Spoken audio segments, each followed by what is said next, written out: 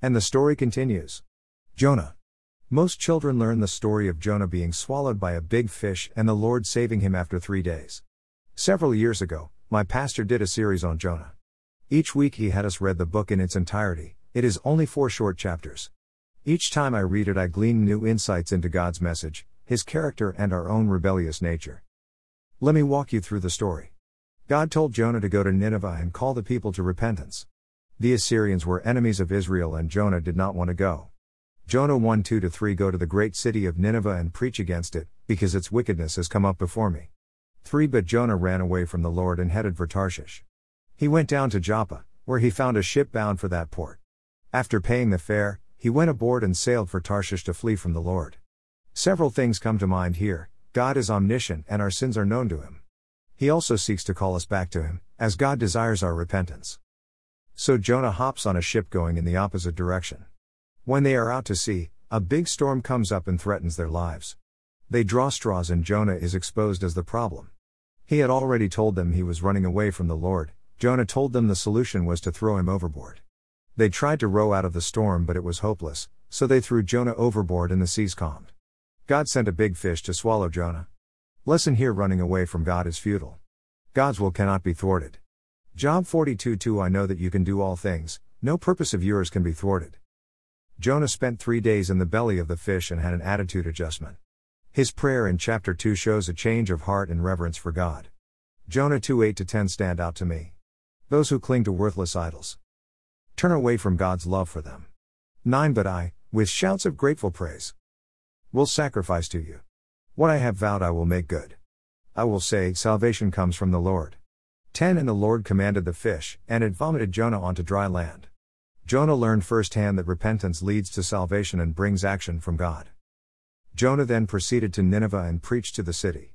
The people repented and turned from their evil ways and acknowledged God. Jonah 3:6-10 When Jonah's warning reached the king of Nineveh, he rose from his throne, took off his royal robes, covered himself with sackcloth and sat down in the dust.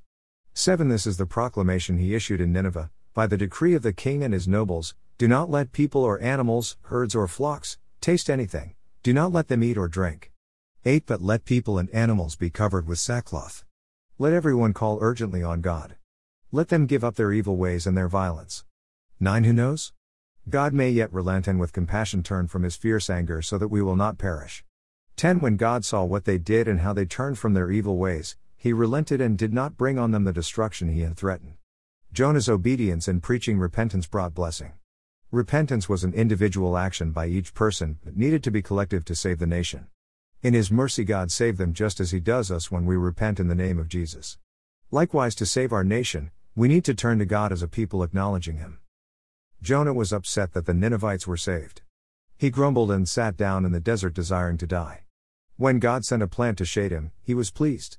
When God sent a worm to eat the plant, he was mad. Jonah mistakenly thought he had the right to decide who was condemned and who was saved. God in His unchanging character and mercy explained this truth to Jonah in Jonah 4:10-11 But the Lord said, You have been concerned about this plant, though you did not tend it or make it grow. It sprang up overnight and died overnight. 11 And should I not have concern for the great city of Nineveh, in which there are more than 120,000 people who cannot tell their right hand from their left, and also many animals? God is God, and He will have mercy on whomever He wants. He is the Creator, and it is not our place to be upset or angry, as we are all created beings made by God's hands and not ours.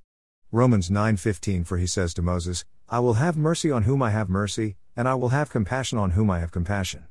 God is sovereign and in control of all things in heaven and earth.